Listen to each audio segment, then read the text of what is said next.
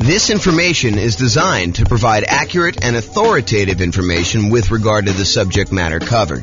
It is offered with the understanding that the presenters are not engaged in rendering legal, accounting, or other professional services. If legal advice or other expert advice is required, the services of a competent professional should be sought. Welcome to the Las Vegas Real Estate Investing and Real Estate Financial Planning Podcast. Learn all about investing in real estate in Las Vegas, Nevada, with a combination of real estate financial planning and modeling with numbers specific to Las Vegas. Plus syndicated, more generalized recordings of live and pre-recorded real estate investing classes, not all of them specific to Las Vegas. Be sure to stay tuned after the podcast for a message from our sponsors. Well, good morning and welcome, everyone. This is James Orr, and this is the last class of Q1 2023. So it is an interesting class, one that I've not really taught specifically before, and it's going to be a really short class too. But it's this idea that creative financing means nothing down. The question really is creative financing really nothing down? And so that's what we're going to cover. So there are more traditional nothing down options. There's things like private money, where you go ask grandma if she's interested in investing some money or allowing you to borrow some money. There's hard money, where hard money lender allows you to buy a property, usually a deeply discounted property that needs work, and you don't have to put any of your own money into the deal. There are VA loans, if you're a veteran, where you can buy a property with nothing down. And with VA loans in particular, a lot of times you can finance in your closing costs and things like that. There are USDA loans, where you can buy rural property, but not properties inside cities. It has to be usually rural property outside major cities. There's an eligibility map by the USDA that shows you which properties this qualifies for. And then sometimes in some markets, there's a local bank that will offer some type of nothing down loan. But then there's the whole family of creative financing. The things like subject to and owner financing and wrap financing and agreement for deed, installment land contracts, or lease option, lease purchase, like all of the different creative ways that real estate investors like to buy properties. But are those really nothing down? So I think there's this misconception out there that creative financing is a euphemism for nothing down financing. And you can buy creative deals with nothing down, with no down payment. In fact, why don't I cover that now? I plan on covering it a little bit later, but I'll jump ahead and I'll cover it now. Nothing down, no down payments, no money required. They're all the same, right? Nothing down, no down payments, no money required. They're the same. Is that correct? And the answer is no, they are not correct. Just because a loan program does not require a down payment, or a seller does not require a down payment, that does not necessarily mean that there is no money required to do the deal. And while you might not need a down payment for some creative financing deals, in many cases, I would even go as far as to say the overwhelming majority of cases, you will need money in order to do these deals. Let me just kind of name a couple of things out there, and you may be thinking, James, I think you're splitting hairs here. No, I'm not. This is actually like if you think you're going to be able to, with $500 in your pocket, go and do a creative deal, that might be not the best move. Okay, so number one, while you definitely can use poor marketing, I kind of break down marketing in order to find creative deals into poor marketing and lazy marketing. So poor and lazy marketing. So poor marketing is when you don't have any money, but you're willing to put in a lot of time and effort in order to find deals. You do manual labor sort of things in order to find deals. For example, you go door to door, you door knock and ask if people are interested in selling their property. And they start talking about doing creatively. Or you go contact everyone that's got a property for rent on the rental websites and ask them if they would consider selling to you on a lease option. things like that, where it's the strategies don't require any money. You're willing to put in all of your time, poor marketing methods, in order to find deals. Lazy marketing, on the other hand, is where you're willing to spend money in order to have deals come to you. You're willing to spend money in order to do direct mail, or you're willing to spend money in order to do, Google pay-per-click, or you're willing to spend money in order to put up bandit signs, have someone else put up bandit signs for you, or you're willing to spend money in order to have someone deliver door-to-door flyers. So lazy marketing is where you're willing to spend money in order to have deals coming to you. So you could go do the poor marketing strategies where you don't need to spend money to find deals. But I think after a relatively short period of time, you're going to find that that is not a good long-term solution for deal flow if you are really serious about this as a business. If you're just trying to find like one property, sure, you could manual labor it and get it done. But if you're really trying to set up a business of buying and selling properties as a real estate entrepreneur, then I think you're going to need to start spending money at some point in order to find deals, especially creative deals. Okay. So that is something to take into account, that you're going to need to spend money in order to find deals. And, sometimes it's going to be relatively low amounts of money, but I think if you're wanting to consistently find deals, you're probably talking, 1% doesn't seem off to me. You probably could do it better in some ways and get good deal flow. And maybe you can get deal flow, but maybe not the premier type of deals. So, but I don't think spending 1% of property values in order to find deals is unreasonable, with maybe a low end cap of about $2,000. Okay. And if you think about it, like, can you get a motivated seller, some seller of some type, to contact you who is interested in selling you their property?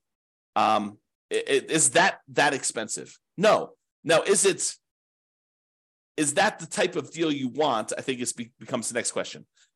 Does every seller who calls you on your marketing, are they a qualified deal for you? And I think the answer is definitely not. In fact, you could go and be stricter in your deal criteria and only do deals that make sense. Man, I'm going off on some crazy tangents right now in my head. Like, just because a deal does not require a down payment, does that mean you should do the deal? Absolutely not. Sometimes those are the deals you want to avoid. There may be a reason why it's nothing down. But sometimes you'll get a great deal where it does make sense to go buy a property and it's nothing down. Okay. So you will need money to find deals, I guess is where I'm going with this. So that's, even if it's no down payment, you still got to spend some money. And, it's usually 1% or so in order to acquire the deal that way. And I think you would be, I'm usually pretty kind and gentle, saying, you probably should do this, you definitely want to probably consider doing this or whatever it is. But I will tell you, this is one of the times when I get a little bit more assertive. And I will tell you, you would be stupid to do deals without reserves.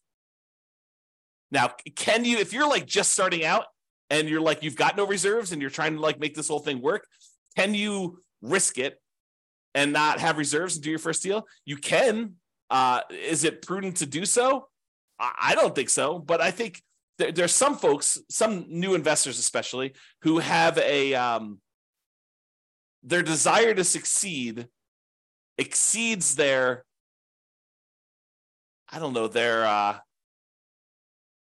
ability to be sensitive and prudent and to kind of be safe. Okay. So you can do that, but I think you should have 6 months of reserves for every property that you buy. And you can't use the reserves for another property as reserves for the new property. I think that's a conservative position, but I think it's the right position. So if you're going to go buy a property and you're going to go buy a, $400,000 property, and the monthly payment on that is, $2,200 a month, probably need about $13,000 set aside in order to have that done.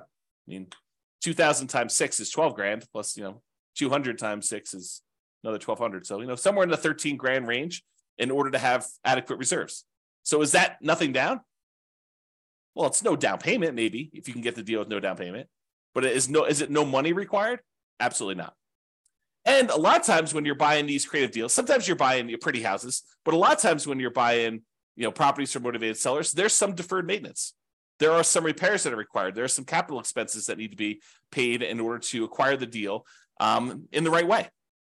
And so a lot of times you'll need some money in order to do repairs. Now you can go buy the property very creatively, and you could market it as a fixer-upper to the right tenant buyer who wants to come in, trade sweat equity for getting into the property. And maybe you're willing to do that. So you could sort of overcome that. But I think not having the money to do those repairs, if you can't find the right tenant buyer, may not be the most prudent thing to do either. It's kind of like part of the reserves. And repairs are different than reserves. Okay. The money you set aside for maintenance and repairs and capital expenses on properties, that is not your reserves. They're different.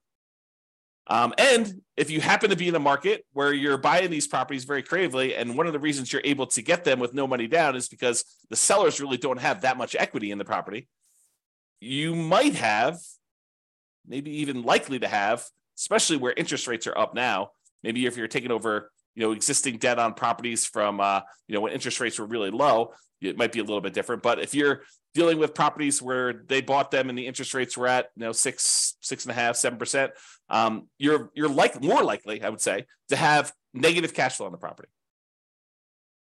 And we could do the 88 strategies we have to improve cash flow to try to mitigate that as much as possible. But in some cases, you might still have a little bit of negative cash flow, especially if you don't take into account the tax benefits of depreciation. And so it would be prudent for you, just like it would be prudent to have reserves, for you to set aside at least the negative cash flow. Set aside that extra money that is going to be the cumulative amount of negative cash flow that you might expect in that property until it goes positive. And we talk about that in some other classes, but I think that is also prudent.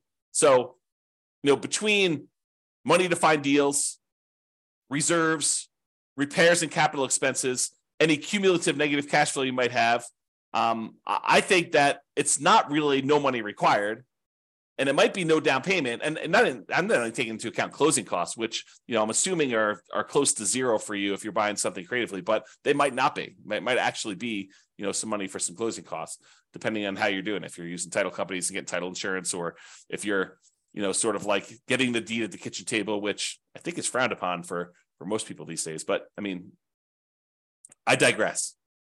So to have money to find deals, reserves, repairs, capital expenses, cumulative negative cash flow, plus not every deal you're going to come across is going to be able to be done with no down payment.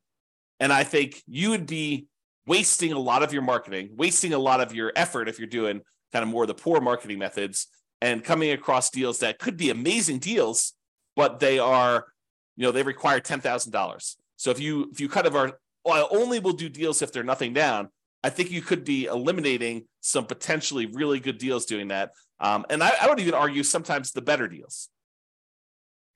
So is this really a no money required type of situation? They may be no money down, like the seller does not actually require you to give them money, but it's probably not no money required. Now, to be fair, in some cases, you might be able to use some of the money from a tenant buyer. You acquire the property creatively and you put a tenant who's also planning on buying the property from you. You're doing a lease option to them or rent to own to them or some other thing. But you sometimes can use the money you collect from a tenant buyer when they finally move into the property to help reimburse you for some of the money that you spent.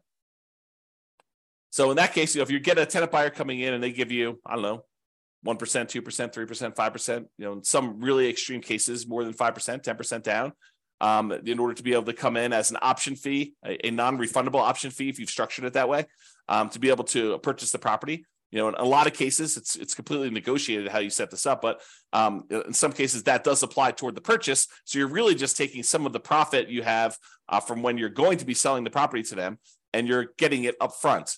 So it's really just reimbursing you some of the profit in the deal, if you think of it that way, and if you've structured it that way. But you could use the option fee from the tenant buyer to help offset that.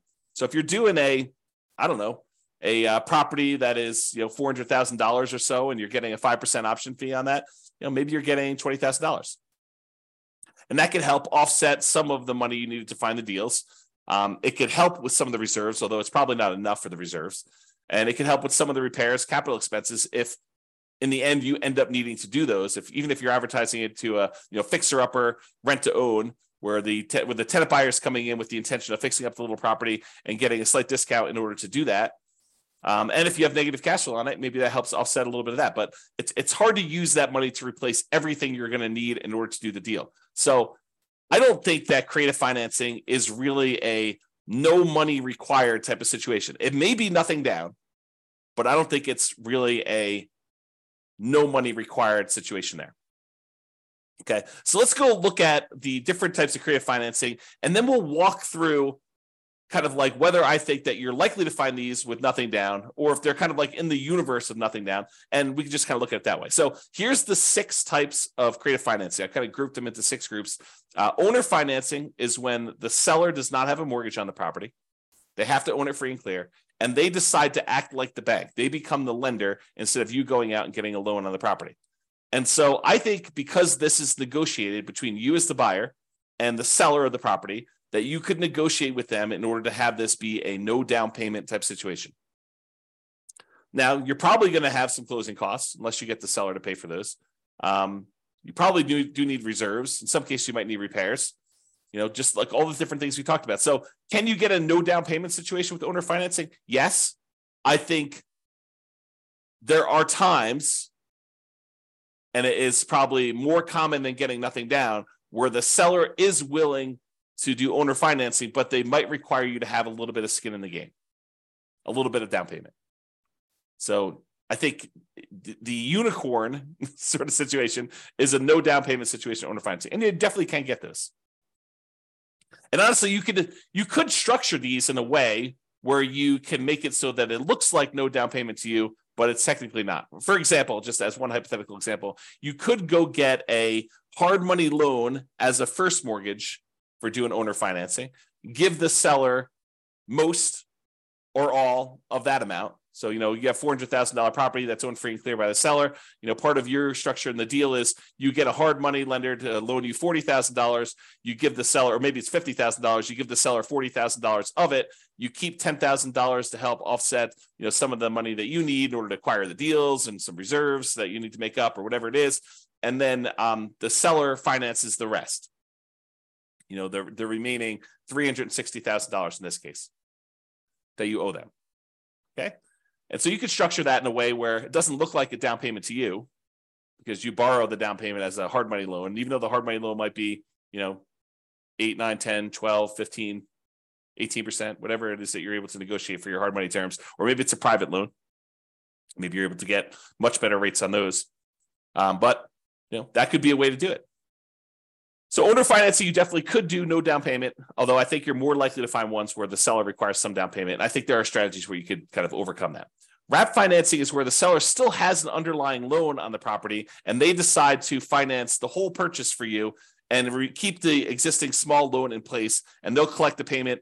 They'll keep part of it. They'll use the rest of it to pay off their smaller loan as you make payments. So, for example, $400,000 property, the seller now owes $100,000 on it, but they agree to finance the full $400,000. So they collect a payment for the full $400,000. They take part of the payment that you're paying them, and they pay off a little bit of the underlying loan. Okay. Another way to think about this, it's subject to, but where the seller is still involved and has recourse if you stop paying. That's another way of saying it. And at least in Colorado, the division of, I think it's the Division of Securities, prefers that you structure it that way as wrap financing rather than taking over the property subject to. Okay. So can you do those with nothing down? Absolutely. Are all of them going to be nothing down? No. I mean, as soon as the seller has some equity, I think that they are motivated to ask you for some of the equity that they have in a lot of cases. Okay. So again, you can do those with nothing down, but might not be completely likely. What about loan assumption, where you formally go in and assume responsibility for the loan directly to the lender? Like the seller has an FHA loan with really good interest rate, and you go in there and you formally assume the loan. Can you do that with nothing down? I think in theory you can. I think the challenge is in a market where property values have gone up very rapidly in the last few years, it might be hard for you to find a property where the seller is willing to let you assume the loan and they don't want any of their equity. right? So if the property was worth $300,000 when they bought it and they got a really good low down payment, 3.5% down FHA loan with a really good interest rate, but now property values have gone up, $50,000, $100,000, and that property's worth $400,000, it might be hard for you to convince the seller that taking over their loan balance at whatever it is, $280, is a good solution for them when they're leaving $100,000 plus in the deal. So they may want down payment.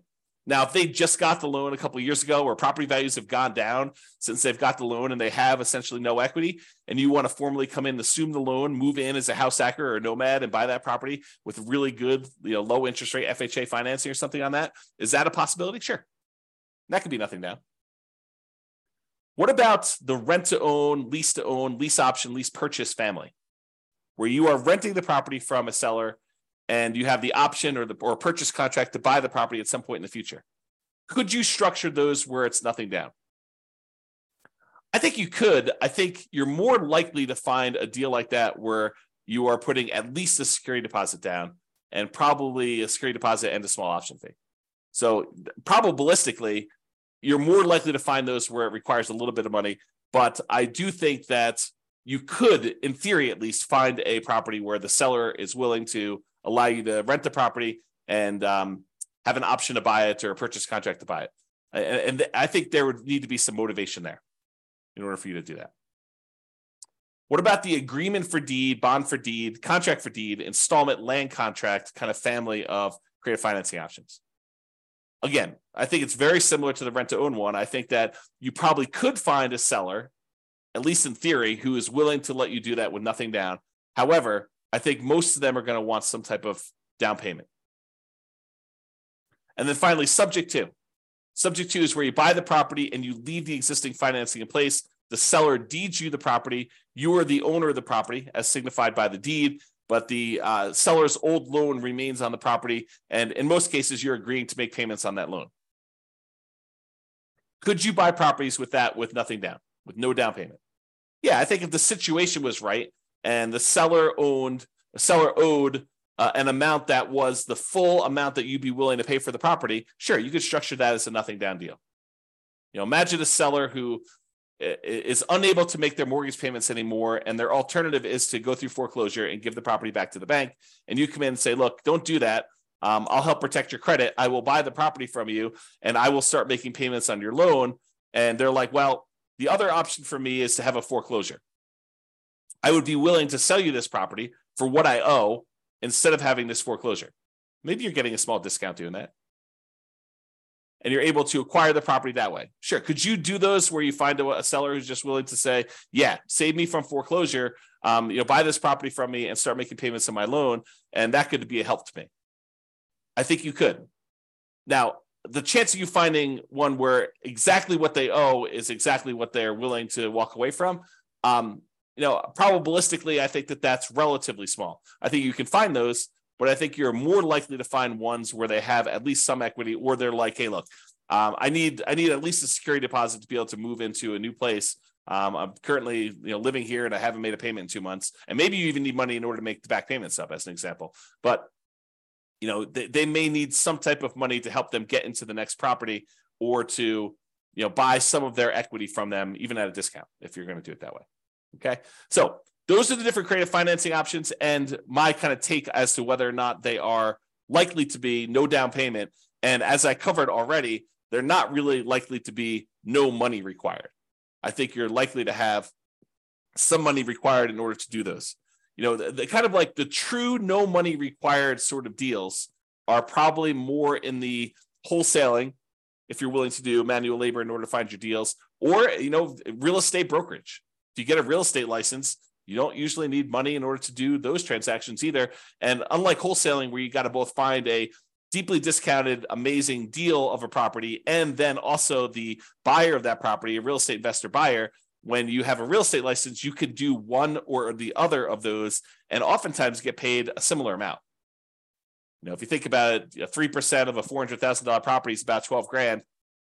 I think for a lot of folks, a wholesale fee on an okay deal, not like a crazy, grand slam home run sort of deal, I think it's probably in that $12,000. And you, in that particular case, you didn't have to do both sides of the transaction. You only had to go find either the seller and then represent them in the transaction to help them sell the property and get top dollar for it, or the buyer in order to help the buyer go buy a property that's already listed in the MLS that some other real estate agent found. And so for half the work, you can get about the same full fee, and it doesn't have to be this super deeply discounted deal. It just requires that you probably pay a little bit of money up front and agree to kind of like agree to obey the law of real estate transactions and licensing law and stuff like that. So I don't know. It doesn't seem like the worst idea in the world to me, but that's sort of where I'm coming from. So there you go. All right. So in conclusion, while you may be able to find a deal that requires no down payments, these often require you to invest in marketing to find them. I think that's true. And you're also going to need reserves. This is the part where I got really strong with you and told you it would be stupid for you to actually invest in property without reserves. I'm trying to prevent you from making a mistake. And I know that can sound harsh. And I'm not usually a harsh guy, usually kind of very friendly and, say, maybe you're right, maybe I'm wrong. But in this case, I think I'm right. So I think you need reserves. And I'm trying to protect you from making a mistake by doing that. So, but I realize that some of you are starting off and you really don't have money for reserves. But I think that's a immediate first goal for you to kind of get to the point where you can buy a property and find reserves right away. You might need repairs or capital expenses in order to buy a property, especially ones that you're buying from some type of motivated seller. A lot of times those have some deferred maintenance on them. Plus, in many cases, especially no down payment deals, you're likely to want to set aside some money for cumulative negative cash flow. So if you're buying a property and the less you put down, the higher the loan to value of the property that you have, the more likely you are to have it be negative cash flow. I think that's just math. It's possible you can get ones that don't, especially if you're able to structure the deal with a very flexible seller. But I think a lot of times you're more likely to have negative cash flow the higher the loan to value is on a property. And if you're putting no money down, that usually implies a very high loan to value. Okay. And then often having money gives you access to a wider range of deals that you can do. And I'll even add a better assortment of deals that you can do. Okay. Not that no money down deals are bad, but I think that having some money where if the right deal came along, it could be a better deal than a no money down deal could be. All right. So that's all I got for you. Hope you enjoyed this class, kind of a different take on the kind of like creative financing, no money down sort of ideas there. So hopefully you enjoyed this. This has been James Orr. Hope you have a great day. Bye-bye for now. With home prices up, mortgage interest rates up, and rents up, but not quite enough to counteract the higher prices and interest rates, cash flow on rental properties in Las Vegas is harder than ever.